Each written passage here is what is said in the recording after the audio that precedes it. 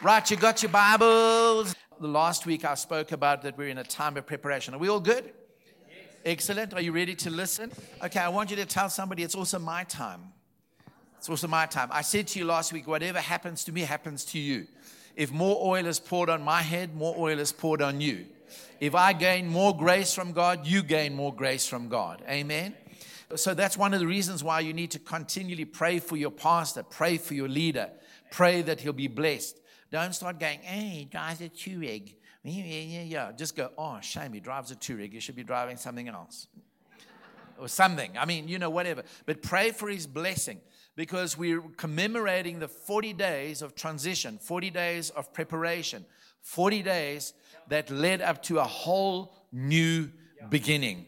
One of the reasons why Jesus appeared, let me just talk about the 40 days. And then from Ascension, which we'll remember on Thursday, it was another 10 days until the Holy Spirit fell. And 10 days, the period 10, the number 10 is significant because it can mean a transfer of responsibility. One of its meanings. And so there was coming on the disciples a transfer of responsibility. Remember we read in Acts chapter 1 verse 1, in my former book, O Excellent Theophilus, I began to, write about all that Jesus began to do and to teach. He only began it, we got to finish it. And so on the day of Pentecost, with the commission that he gave them at the time of his ascension, when the Holy Spirit fell, what he was doing was he was saying, the responsibility is now transferred to you. You speak the word. You lay hands on the sick and you preach the gospel and lead people to Jesus. You baptize them in water. And so, it was something Jesus already began to do early in his ministry, but he transferred the weight of responsibility of the extension of the kingdom onto us with the promise that I will be in you, I will empower you, I will be alongside you, and I will work with you. Amen? Now, I don't know about you, but that's really awesome news. Amen? I mean, that gives you such identity. That gives you such a sense of purpose because it's not going to happen without you. He's not going to do it again. He's not going to leave heaven again. He's not going to come in the flesh again. He is now in the flesh in you and I. Amen? And so his works are now being done by us. So it's an incredible period that we are celebrating, the period of preparation. And one of the very practical reasons for Jesus appearing over that period of 40 days, giving undeniable proof and evidence that he was very much alive. He did miracles during that time. John 21 tells us all the other things Jesus did, if they were written in books, maybe there wouldn't be room enough in earth to contain the books. So over the period of 40 days, he did stuff. He did things. People were healed. He gave convincing proofs and evidence. But one of the very practical reasons why Jesus appeared to the disciples over the period of 40 days was this. He wanted to show them that he was very much alive, and he was anticipating Pentecost because what he was doing is he was transitioning them. And I want you to hear this quite clearly. Lock it into those intelligent brains of yours because you come to ACF. Amen. Is this. He began to show them, though you cannot see me, I am alive and I'm real and I can do the things that I said I can do. Because he was transitioning them to relate to him, not as a physical Jesus, but as a spiritual Jesus. He was transitioning them to move away from, going by sight to going by faith. Amen? And so that period was extremely important for the disciples because they learned how to relate to Jesus exactly the way we relate to him now. I mean, we would all have probably said sometime in our lives, it would have been awesome to be one of the disciples, to walk around with Jesus and be next to Jesus. But Jesus said this in John 16. I think it's in verse 7. He says, it's for your good. And one translation says, it's to your advantage that I go. And how could it be so good, to lose the physical Jesus and be around with him and see his smile and hear his voice and to see the miracles and be with him. John had the rare privilege of being able to say, we were with him. We touched him. Concerning the word of life, we touched him. That's the relationship that we have. But the thing is, it changed. And Jesus was transitioning them right throughout that period to start to relate from him, not from a physical point of view, but from a spiritual point of view. And that's why Paul says we knew him like this, once, but we regard him not from an earthly point of view any longer, because our regard to him and our relating to him is one of faith, because he is now spirit.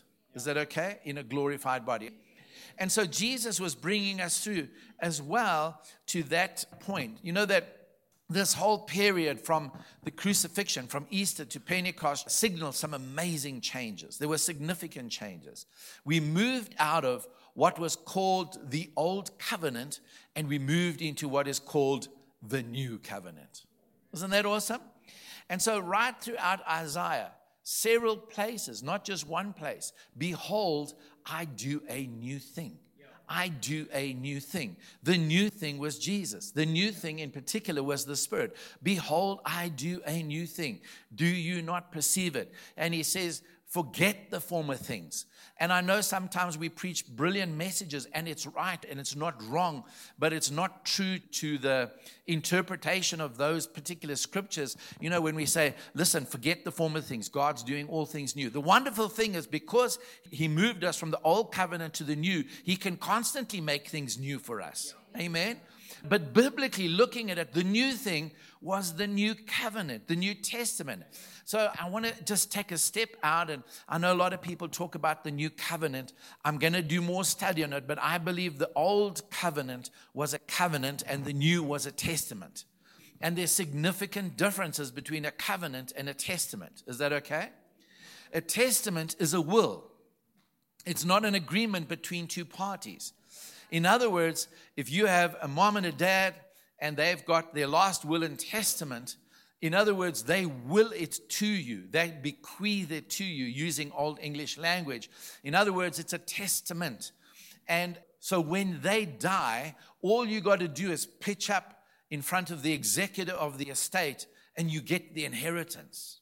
Now, that's very different to a contractual obligation of, if you do this, I will do that. Is that okay? And so, Paul tells us in the case of a testator, it's important to prove the death of the testator. But Jesus was the testator. He died, amen, and he left us a testament. And all we have to do is pitch up by faith in his finished work, and we get the inheritance. Amen. And so things became new. I mean, it's so incredible. Suddenly the priesthood became new.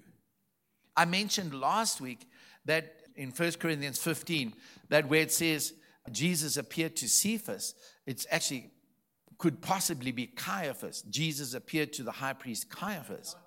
But in Matthew 16, when Jesus changed Peter's name from Simon to Peter to Cephas, it's also the same root word as the Hebrew, K-E-F-A, Kepha, and basically that root word means Peter or Petros. But when you change it from Hebrew to Greek, it's ES or OS or AS. So it's an AS. So when Jesus said, you're no longer Simon, you're Cephas, basically what Jesus was saying is that you represent the new order of priests that are coming. Amen.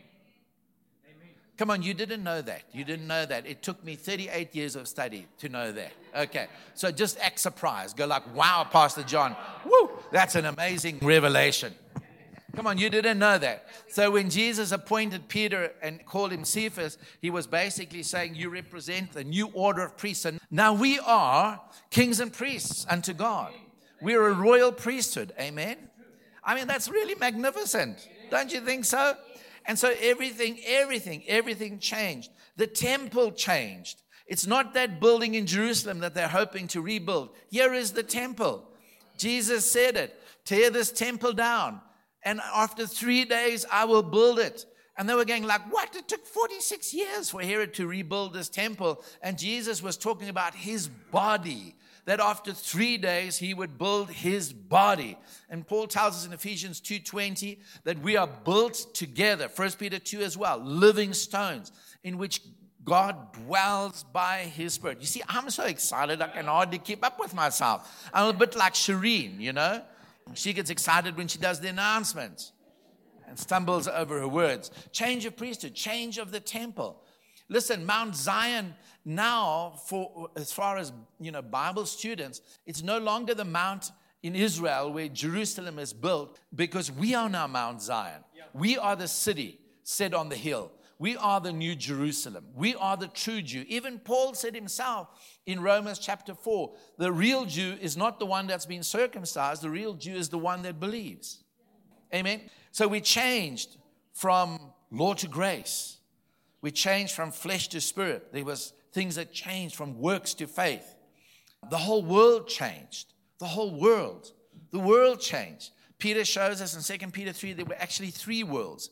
That's why in Hebrews when it says the one who made the worlds, a lot of people go and read that and go and look at it and say, well, there must be other worlds like this with other people sitting on it. But they're completely looking at it wrong. Yeah. There's no other planet with people on it. There's one. That's right. All of that exists for this, for you and I. Yeah. Amen. But the worlds that he created was, Peter tells us in 2 Peter 3, there was the first world which was destroyed by a flood, takes us up to Noah. So from Adam to Noah was a world. Yes. Is that okay? And so from Noah all the way through until Jesus died was the second world. That's why the Bible tells us that he was crucified once for all at the end of the world. Another Greek word, end of the age. Is that okay? And then Peter says this, and this present world is being reserved for fire. It will be judged by fire, which was the world from Noah all the way through Moses, all the way up until Jesus died, was the second world. But then it went on a little bit until AD 70, when Jerusalem and the temple was destroyed literally by fire. Now, some preachers preach that it speaks of one day the world is going to be destroyed by atomic warfare, atom bombs. That's not what the Bible teaches. And they refer to that verse. And the third world is from after the destruction of Jerusalem till now. And Peter says, so this is a new heaven and a new earth, and it's the home of the righteous. Woo! Isn't that awesome? So how long is this world going to last? The third world. The first world came to end by a flood, but the world, cosmos, the planet still remained. The second world was the Jewish and the then known Roman world. That all came to an end, and Jerusalem was destroyed by fire. And the third world, this world that we're living in, the home of the righteous, how long is this world going to last? It's going to last forever and ever and ever. Pastor John, do you have a verse? I'm glad you asked me. Ephesians chapter 3, verse 21. Verse 20 says, now to him who is able to do immeasurably more than all you can ask, think, or imagine. To him be glory in the church through all generations by Christ Jesus, now and forever. Then it says, verse 21, world without end. That's Ephesians 3:21. So there's a new world, a new heaven, a new earth. And there's a new sun. There's a new moon. There's new stars. That's why Revelations tells us that the previous stars fell. The moon turned to blood. The sun was darkened. It's all in the book. It's all in the book. That's why Paul says in Philippians 3, you shine like stars in the universe. Is that okay? And that's why in Revelations and Isaiah it says there will be no need for the sun, talking about a physical sun, because the Lamb will be the light. In other words, there's going to be new governing principles to this world. And there's going to be new powers in place. There's new principles that govern the world. The sun will be Jesus. The moon will be the church. The stars will be individual Christians shining in the dark universe. Is that okay?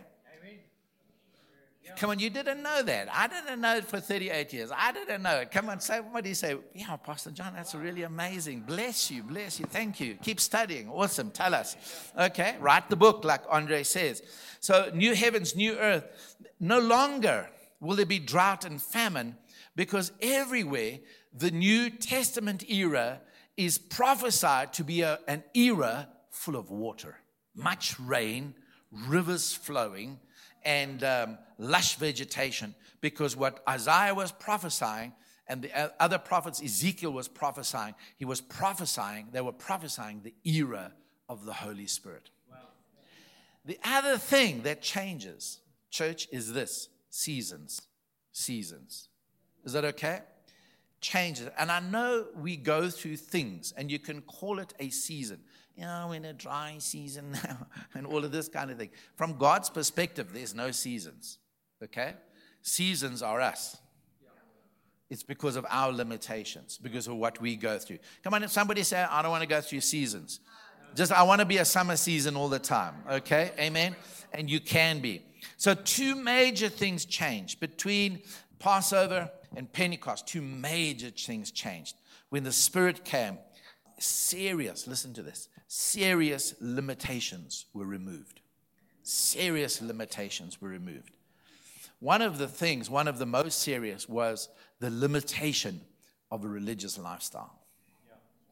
Could you imagine that if Jesus hadn't come and the Jewish faith was the way we should be going? That's why some people are so confused. They've got to go and try and find the Hebrew Jewish names. And they still wear those prayer shawls, with the strings on it. They should go the whole way and start wearing phylacteries and things like this and growing their sideburns and stuff like that. They must go the whole way. It's an insult to Christ. It is. It's an insult to Christ. Listen, it's an insult to your parents. They give you a birth name and then you go and change it to a Hebrew name. Yes, I'm stirring now, eh? I'm really stirring. And I'm not against Israel. I'm not against the Jews. They need to get saved. They need to find Jesus. But he didn't come to make us a monoculture. Jesus didn't die for us to all become Jewish. Is that okay? Are you all with me? And I pray for Israel. I pray for the Jews. They need to get saved. I mean, what will their inclusion be, says the Apostle Paul. But what if they go and rebuild the temple in Jerusalem, and they've already got it? I saw a documentary on the History Channel where they've studied the Old Testament scriptures, and they've already remade, except the Ark of the Covenant, remade every single utensil to start the system of worship again, the blood sacrifices of the animals and things like that. What does that say? Come on, just think logically. What an insult is that to the cross of Jesus Christ? The Lamb slain once for all at the end of the ages. He came. You can't have 2 systems of salvation. You can only have one. And Paul says it in Hebrews. He says the Holy Spirit was showing that as long as the present tabernacle or temple was standing, the way into the Holy of Holies was still closed. And that's why when Jesus died, the curtain was torn from top to bottom, from God's side to man's side, top to bottom. But one of the things that God wanted to expose was empty, dead religion, because there wasn't even an ark inside there. Because in Jeremiah 3, God told Jeremiah to tell the people to destroy the ark. There must be nothing left of it. It's not in Ethiopia. It's not anywhere. They destroyed it. From that time, it disappears off the face of the earth. Yes. What an insult that would be. And Christians paying money to rebuild it, what does that say to the supreme sacrifice of Jesus? I don't know why I'm harping on this, but I am. Amen. And if you don't like it, still like me. Yes. Okay, still love me. Is that all right? So God hasn't got 2 people. He's got 1 people. That's right. Galatians 3. Neither slave, Jew nor Greek, Syrian, Scythian, barbarian, free, male, female. We're all one in Christ. He removed the dividing hostility, making one out of the 2. Is that okay? So what do we become, Jews, or do they become Christians? No, they need to become Christians. And so I shared this once in England, and all the doors closed. That's why one of the reasons why I'm excited the doors are opening again. I said this once in England because it's like, woo, as soon as you say that, you're anti-Semitic, you're anti-Israel. Yeah. We had a guy in church one day came with, because I had all the flags of all the countries I preached in, different flags, Zimbabwe and Wales and Armenia, and they used to hang here. And that guy came and he said, you need to put the Jewish flag up. I said, for 2 reasons, I'm not putting the flag up. And the most important is because I've not preached there yet. Once I've preached there, I said, but I'm not putting it up for the reason that you want me to put it up. He stormed out of the church. Got highly offended. All right, are you good? If you're not sure, study the scriptures. So 2 major things changed. When the Spirit came, serious limitations were removed. This is where I got to. The limitation of a religious lifestyle. We would still have to be sacrificing animals. You know, it just struck me early hours this morning that even within that system, it would be like many Pentecostal churches. When, people came to church in their suits and dresses and hats and things like this, we would judge them by their outfits. Correct. And a lot of times it was a fashion parade. Aren't you glad those days are over? Amen. The size of the hat, the feathers and all this kind of thing. Style of the shoes determine how much money you've got. And so you had to dress up better than Sister So-and-so. And, and thank you, Jesus, that's all gone. Thank you, Jesus. Amen. But even within that system, if you were poor, you could just bring a pair of doves, pigeons, to be sacrificed. So just by your sacrifice, you could be judged. Oh, they're poor, they only brought pigeons. Look at this nice lamb I brought. Look at this nice bull, or whatever. We'd be locked into a religious system that at best could only keep our consciences just a little quiet for a year until the next Passover. But it could never cleanse our conscience from unrighteousness. I mean, so if it wasn't for, Passover to Pentecost, we would be locked into that religious lifestyle. So 2 things, or a couple of things that was introduced. And that's why I mentioned that thing about that period of 40 days was important because Jesus was transitioning them to faith. Now, very interesting. There's 2 descriptions. There's others, but there are 2 descriptions that really mark out and distinguish the New Testament era. And the one is the faith. In other words, faith, because it's referred to as the faith. Peter says, the faith that was delivered to you once for all. Okay? So it's the whole body of truth. The whole New Testament body of truth is called the faith. Why is it called the faith? Because it's something we need to believe. Amen. Is that okay? And it was so simple because the lowest common denominator that God could have discovered or come up with or found or introduced is faith. Because if he said salvation is by money, you can buy it. Well, the rich people would buy all of it. The billionaires that became rich during COVID, and our money's gone down and they've made billions more. I mean, if it was for sale, they would have bought it all up and they'd be selling shares to us. Praise God that it's not money.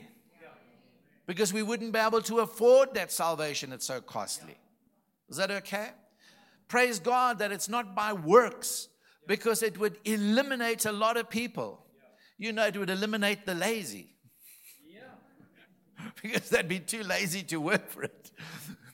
No, I'm just teasing. It would eliminate those people who are physically unable to do it. People with physical disabilities, mental disabilities, they would not be able to work sufficiently to earn their salvation. If it was intelligence, well, it would rule me out. You would all be included. It would probably rule me out. But if it was good looks, Andre would be the only one in the men. Bev, the only one with a woman. You know what I'm saying? Praise God that it's not about looks, the lowest common denominator, because a child, an old person, a sick person, a rich person, a poor person, everyone can believe. Amen. So he introduced faith. Isn't that awesome? And it's so simple. Everything's by faith, It's by faith.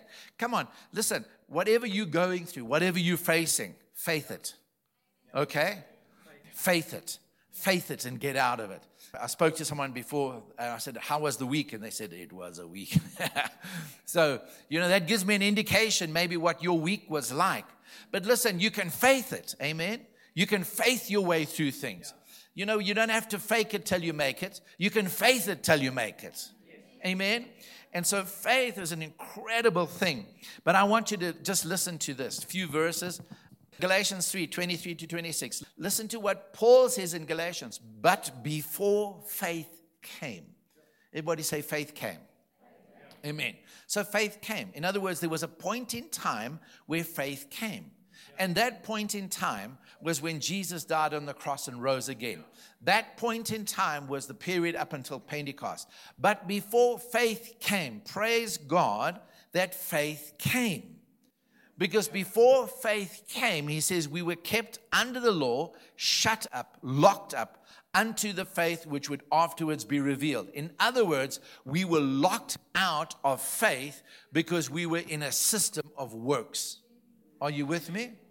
And so faith had not yet come. Faith had not yet been revealed. We were shut out to faith, and we had to perform sacrifices. We had to observe every jot, every tittle, every dotting of the I, every crossing of the T of the law until faith came.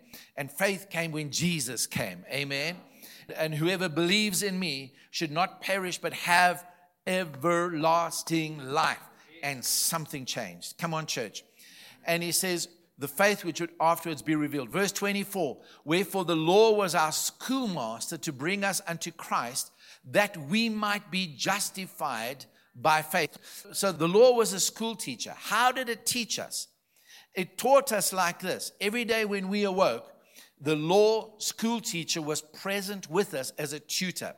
And every time we tried to do something for God, we tried to do a good work, whatever, we would fail because we could never be justified by our works, because whatever we did was not good enough. So the school teacher, the tutor, the law, was showing us, you're wrong, you're guilty, you cannot do it. Fail.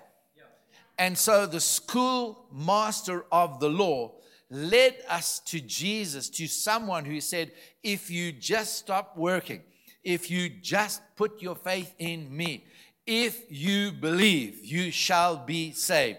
So the law actually led us to Christ. Bev and I were watching a snippet of the news the other day with what the Taliban are doing in Afghanistan, how they're banning the girls from going to school and getting an education. And you see the longing of these young girls wanting to be educated. And it's something that they did before. And, Bev looked at it and said, it's just so terrible. It's so heart-wrenching.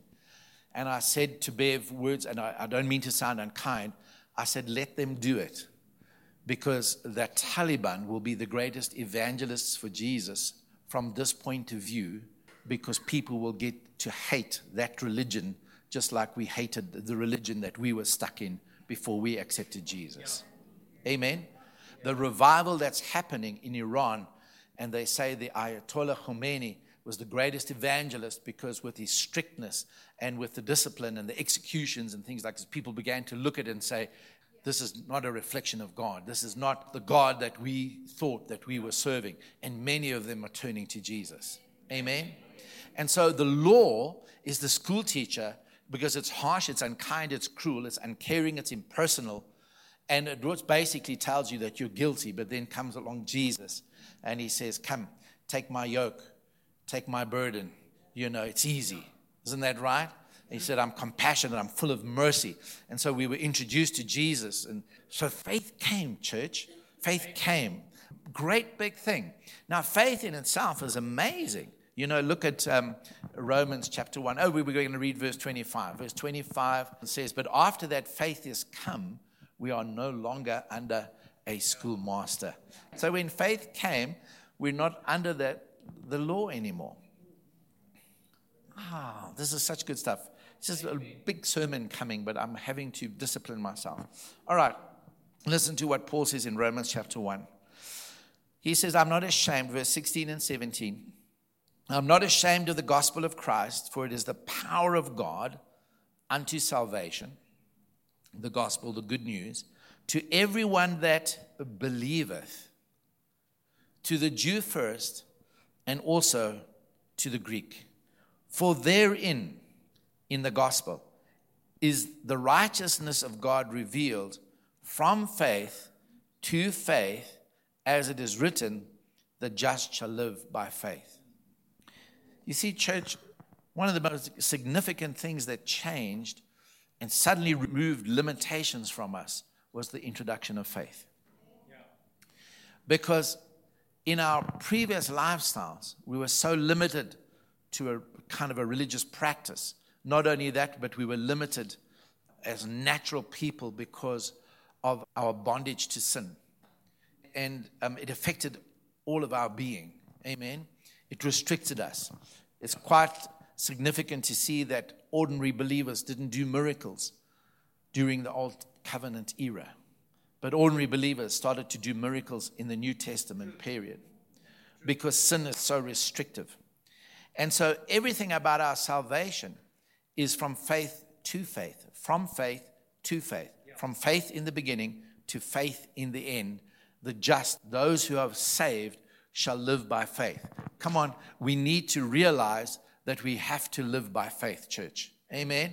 That's why I say, faith it. If you're going through something, faith it. Faith it till you make it. Don't fake it till you make it. Faith it till you make it. Is that okay? And so we need to start to live and to walk in faith. So we're not justified by sacrifices anymore, but by faith in the finished work of Jesus. A whole lifestyle change came. Our lives changed. So Paul says, in Galatians chapter 5, verse 1, he said, stand firm therefore in the liberty wherewith Christ hath made us free, and don't be entangled again with the yoke of slavery. So we were set free.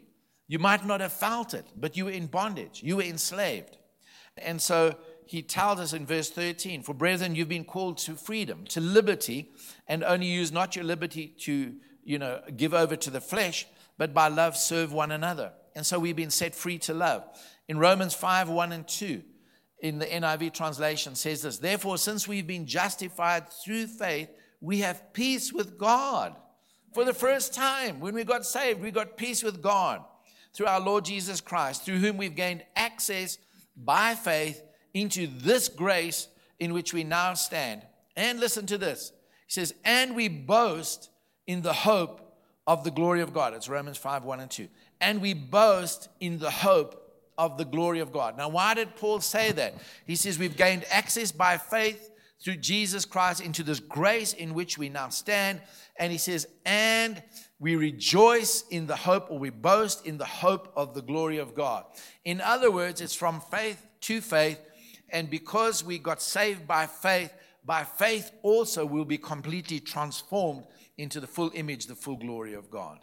So faith becomes the first thing. Faith for our lifestyles, faith for our salvation. That's just amazing. Faith to relate to Jesus because he's now spirit and he's not flesh. And the other thing is faith by its very virtue has got great power. Remember when the Father came concerning his son and said, the devil gets hold of him and throws him sometimes into fire, sometimes into water. The disciples couldn't cast him out. And he said to Jesus, if you can, could you, heal my son? And he said, if I can. And then this is what he replies. If thou canst believe. It's not if I can. I can. I can. But if you can believe. If thou canst believe. All things are possible to them that believeth. Amen. So I don't know what your circumstances or what your situation is. This faith is not just for our salvation. Faith is for our entire lives. Faith is for your healing. Faith is for your finances. Faith is for your business. Faith is for everything because he's given us all things that pertain to life and godliness. Amen. So come on, church, let's faith it till we make it. He's given us faith. Faith has come. Isn't that right? And if you're not sure how to get this faith that has come, then we go to Romans 10, 9 and 10, if we believe in our heart and confess with our mouths, because faith cometh by hearing and hearing by the word of God. So faith just keeps coming. Come on, church, let's faith it till we make it. Amen. Come on, let's believe. Faith can break natural limitations, like Peter when he walked on the water. Faith can overcome physical limitations. It's amazing. Bartimaeus was blind, but he had enough spiritual insight to find Jesus and to get healed. Amen? Amen. Faith can overcome physical limitations. Faith has got no racial limitations. Faith has got no age limitations. Faith has got no economic limitations. Faith has got no social limitations. Faith has got no religious boundaries. Amen.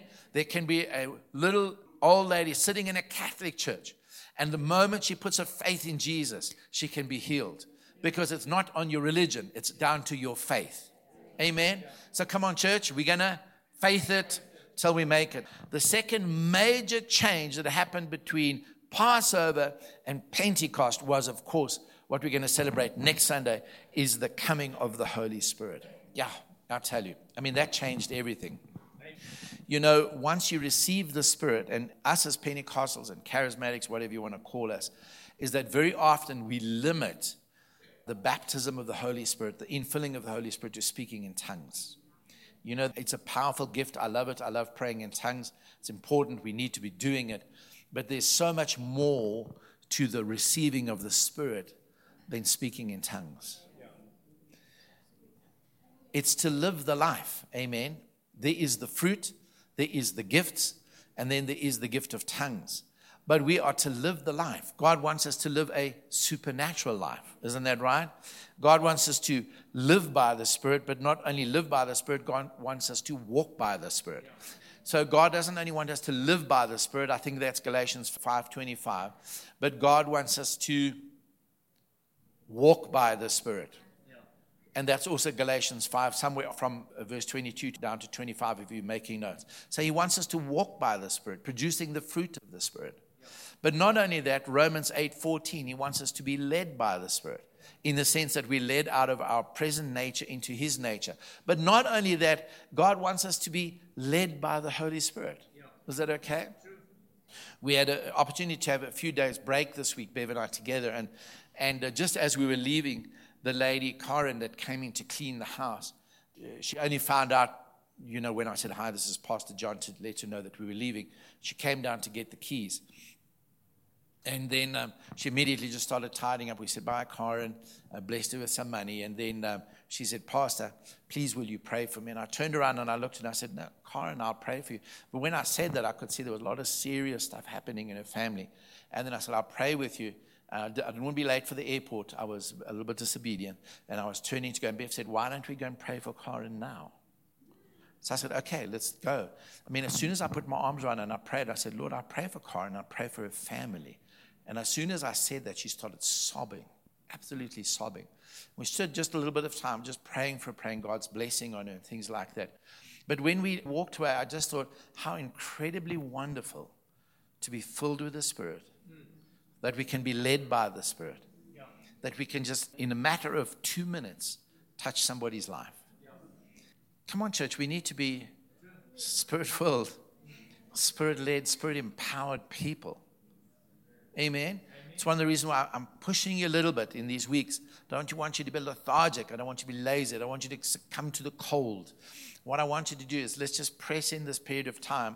Let's align ourselves to the preparation season that the disciples, the apostles went through. And let's prepare. Let's begin to relate to Jesus more by the Spirit than anything else. Amen. And to walk, because we live because of the Spirit. He made us alive in Christ. Let's walk our lives out, enabled by the Holy Spirit, so we're not sinning. But then let's be used of the Holy Spirit and led of the Holy Spirit to touch people's lives. Amen? I've said it before. There's no other group of people on the face of the earth that has the power that you have. Can I say it like this? There's greatness in this room. There's miracles in this room. And they're waiting to happen. Amen. So one of the most powerful things that happened was not only when faith came, but when the Spirit came. Now, if you look at it, faith and the Spirit work together. Amen. And so they're almost synonymous. The faith and the Spirit life is synonymous. Amen. But another great thing that happened, so limitations will be removed. Because we've moved from natural to spiritual, from earthly to heavenly. We've moved out of Adam, we've moved into Christ. And the very fact of the Holy Spirit, the moment you say spirit, you remove every physical limitation. If you say the flesh or physical, you immediately speak of limitation. But the moment you say the Spirit, you immediately talk about exponential potential with no limitations. Because God is spirit and he's able to fill this whole world and this whole universe. And so your impact is limitless if you walk in the spirit. Amen. It's like John G. Lake getting a vision one day. He's praying, gets a vision of a person who's lost their sanities and in a mental asylum over in America. And he starts to pray and he sees the person delivered. And through a supernatural set of circumstances, a pastor who comes out to South Africa visiting relays the story how this woman was instantly delivered in the asylum. But it was because a man in South Africa had a vision in the spirit and started to pray. Amen. And saw things happening. And it happens to countless people. And maybe, just maybe, the next time you're praying in the Holy Ghost and the Lord doesn't reveal it to you, and the Lord doesn't show you, the next time you're praying in the Holy Ghost, and you're praying with intensity, God is touching someone in Yugoslavia. God is rescuing someone. Amen. God is putting someone aside. I remember during 1994 when we had that powerful move of God happening in the church, and Joy, Shireen's mom, was laying on the floor. And she was just caught up in the spirit, and she related the story afterwards. And suddenly she was in a battle zone. And she was laying in this battle zone behind a wall, and bullets were zinging. RPG-7s were being fired. Shells, mortar bombs were dropping. And she was just caught up in the spirit. And in the spirit, she ran, and she found someone hiding behind another wall and just crying out to God. And she spoke to this person about, put your faith in Jesus, put your faith in Jesus. Joy was laying somewhere on the floor here, out under the power of God. And she relays the story out. She grabbed this woman and said, let's run. And she ran with the woman to safety. And then she was out of the spirit and she was back here. And in that week, if I remember right, it was up Eritrea, Ethiopia, somewhere, Mogadishu, somewhere around there. The images came up on the news of this war, and it was the exact scene that she'd seen laying here. Come on, say wow, because it hasn't happened to you yet. Say wow. Say wow, because I want it to happen to me. Amen. So laying here in the spirit, God took her somewhere and helped deliver a woman crying out to God for deliverance and safety. Amen. Amen.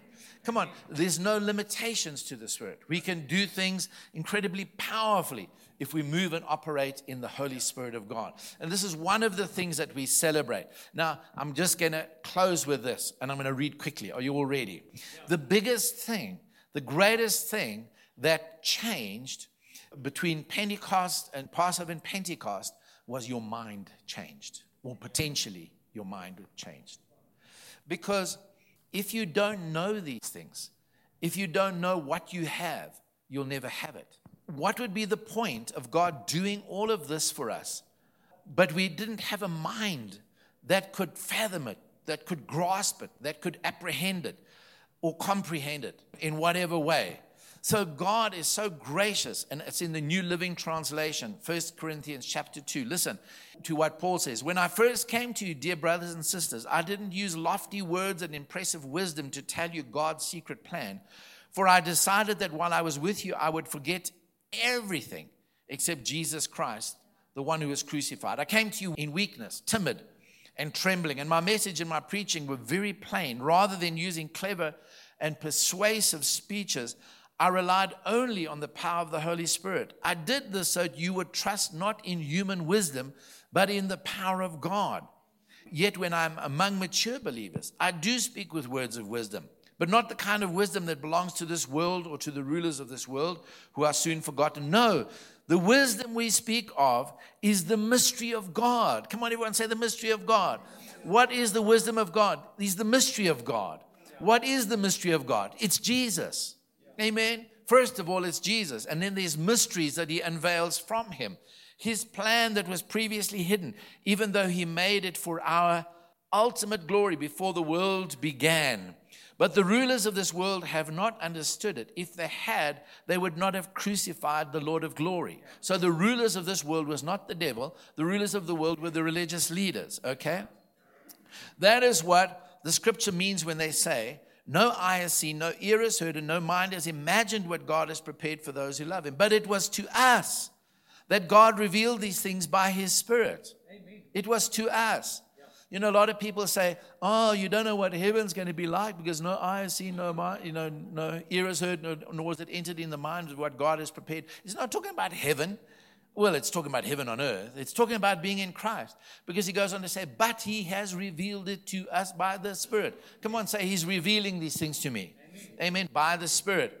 And so he says, for his Spirit searches out everything and shows us God's deep secrets. Woo! Come on, are you getting it? Come on, say, let's faith it till we make it. So no one can know a person's thoughts except that person's own spirit. And no one can know God's thoughts except God's own Spirit in the same manner. And we have received God's Spirit. Come on, church, not the world's spirit. So we can know the wonderful things God has freely given us. So when we tell you these things, we do not use words that come from human wisdom, says Paul. Instead, we speak words given to us by the Spirit, using the Spirit's words to explain spiritual truths. Yes, just a side note here, and I might be interrupting the flow of the message. Just a side note from me, Pastor John, okay? That's why I'm a little bit against people trying to over-modernize scriptural truths using over-modern, slangy words. You know what I'm saying? I know I'm all for translations of the Bible, but a lot of people try and get overly clever. For me, I think let's just use Bible words to explain Bible truths. Yeah. This is my opinion, all right? Yeah. Okay, and I think I'm right, like Paul says. All right, so Paul was like me and I'm like Paul. Okay, here we go. Listen to this. And we have received God's Spirit, not the world's spirit, so we can know the wonderful things God has freely given us. When we tell you these things, we do not use words that come from human wisdom. Instead, we speak words given to us by the Spirit, using the Spirit's words to explain spiritual truths. But people who aren't spiritual can't receive these truths from God's Spirit. It all sounds foolishness to them, and they can't understand it. For only those who are spiritual can understand what the Spirit means. Woo! Come on, there's something, eh? I mean, that's really awesome. So listen to this. Those who are spiritual can evaluate all things, but they themselves cannot be evaluated by others. Because natural can't evaluate spiritual. So listen as we close. For who can know the Lord's thoughts? Now, the obvious answer to this, naturally speaking, would be no one.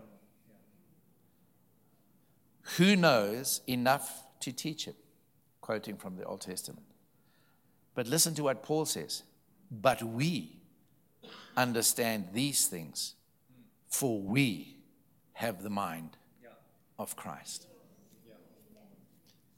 Come on, let's just say it together. Say, I have the mind of Christ. I can know spiritual things. I can hear spiritual truths and understand them. I can hear the voice of the Spirit. I can be led by the Holy Spirit. I am a spiritual person.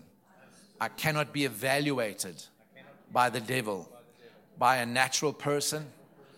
I can be evaluated by God only. Spiritual understands spiritual. Say, I'm a spiritual person, not a natural person. I'm from above and not from beneath. I can do all things through Christ who strengthens me. I am anointed to set captives free, open the eyes of the blind, ears of the deaf, to make cripples walk, to heal any manner of disease. I am anointed to share the good news of Jesus Christ.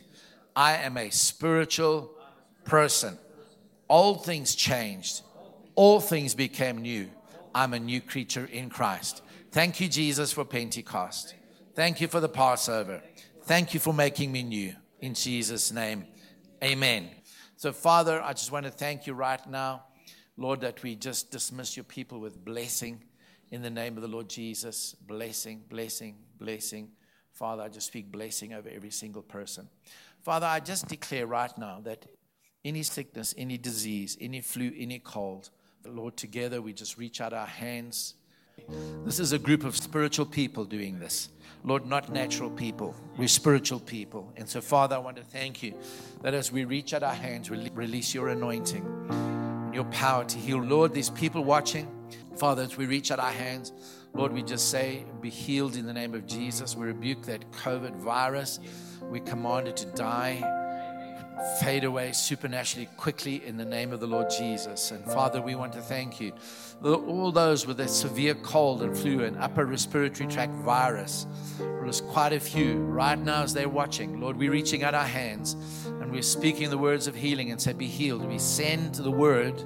We send the word, be healed. By his stripes you are healed. We send the word and we heal them right now in the name of the Lord Jesus Christ. And Father, I want to thank you, anyone present, that you just touch their bodies, just bring healing to them in the name of Jesus. And Father, any other ailment, Lord, we just touch them. And there's somebody here, either here or on live stream, and you're struggling with your balance. It's like your balance has gone out. There's somebody, I see that you're struggling with your balance. It's like you get dizzy very quickly, and it's like it seems at times that when you do certain things, you want to fall over. So, Father, I just speak to that sense of balance, that thing that comes from the ear, Father, and I just command perfection right now, whether it's on live stream. Let us know if it's you, and if you're watching on live stream. But right now, I speak that word of healing, that your balance comes back now in the name of Jesus. Balance is restored. Balance. It might be like a vertigo thing, but Father, I thank you for healing in the name of Jesus. And I thank you for your perfection, Lord. We can bring healing in Jesus' mighty name. We all agreed and said, Amen.